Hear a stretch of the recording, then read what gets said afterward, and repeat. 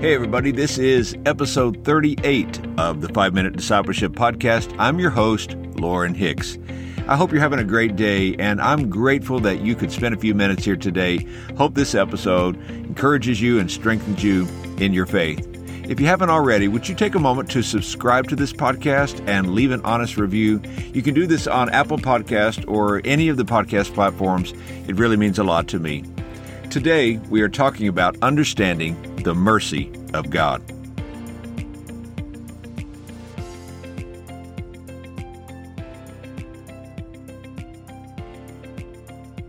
After a long shift at the fire department, firefighter Matt Swatzel fell asleep while driving home from work and crashed his car into another vehicle, taking the life of a pregnant mother named June Fitzgerald. Not only was she and her unborn child killed in the accident, her 19-month-old daughter was also injured. This story was featured on NBC's Today Show because Fitzgerald's husband was a pastor. He went to the court and asked the judge for a reduced sentence for the man.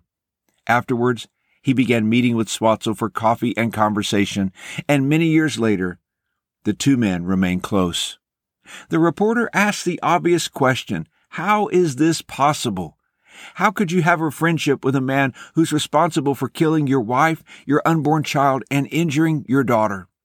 The pastor's response was, those who receive mercy, give mercy. This is such a powerful story because it reminds us of the mercy of God in our own lives. You see, not only would God forgive us of our sins, but He would bring us close to Himself in relationship. Mercy opens the door. Peter said in 1 Peter chapter 1, verse 3, "Praise be to the God and Father of our Lord Jesus Christ. In His great mercy, He has given us a new birth into a living hope through the resurrection of Jesus Christ from the dead." I want you to notice this phrase, God is great in mercy. It's truly a counterbalance to the description of humanity being great in sin. You see, only a great God who's great in mercy would conceive a plan to save and redeem sinful humans like you and I. Though the Bible mentions mercy hundreds of times, and clearly it is one of the attributes of God, I rarely hear the word mentioned today. Could it be that we don't truly understand mercy? The Greek word for mercy is the word eleos. It means compassion, pity, and clemency. God is merciful in that He withholds the punishment we deserve and shows compassion and pity towards us. Mercy is the withholding of a just condemnation. I like this definition of mercy. God looks at our failure and still sees a future. All through the Bible, we read of the mercy of God. One of my favorite verses is Hebrews chapter 4, verses 15 and 16, where we are told to come boldly to the throne of grace to find mercy in our time of need. God feels compassion towards us. You could say that His mercy motivated His grace. God saw us in our great need. He had compassion on us.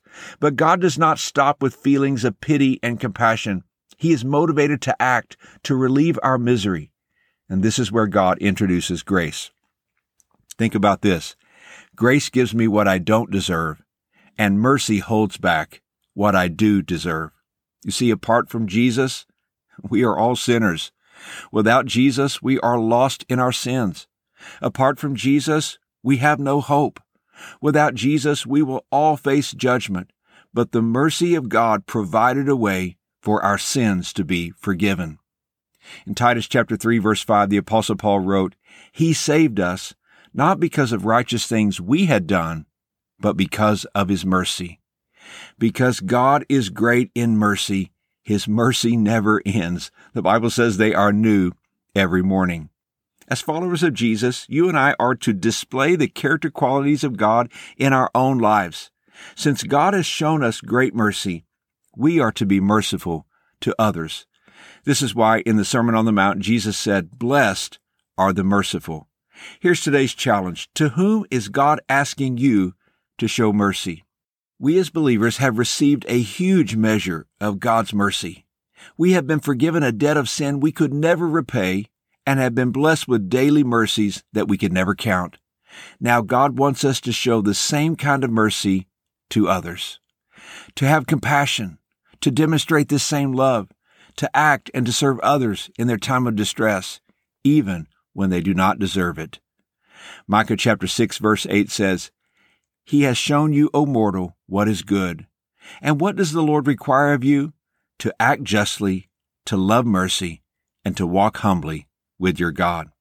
Hey, thanks for joining me for today's podcast. Be sure to check out show notes for today's episode at 5minutediscipleship.com/38. And until next time, let's continue on our journey as followers of Jesus.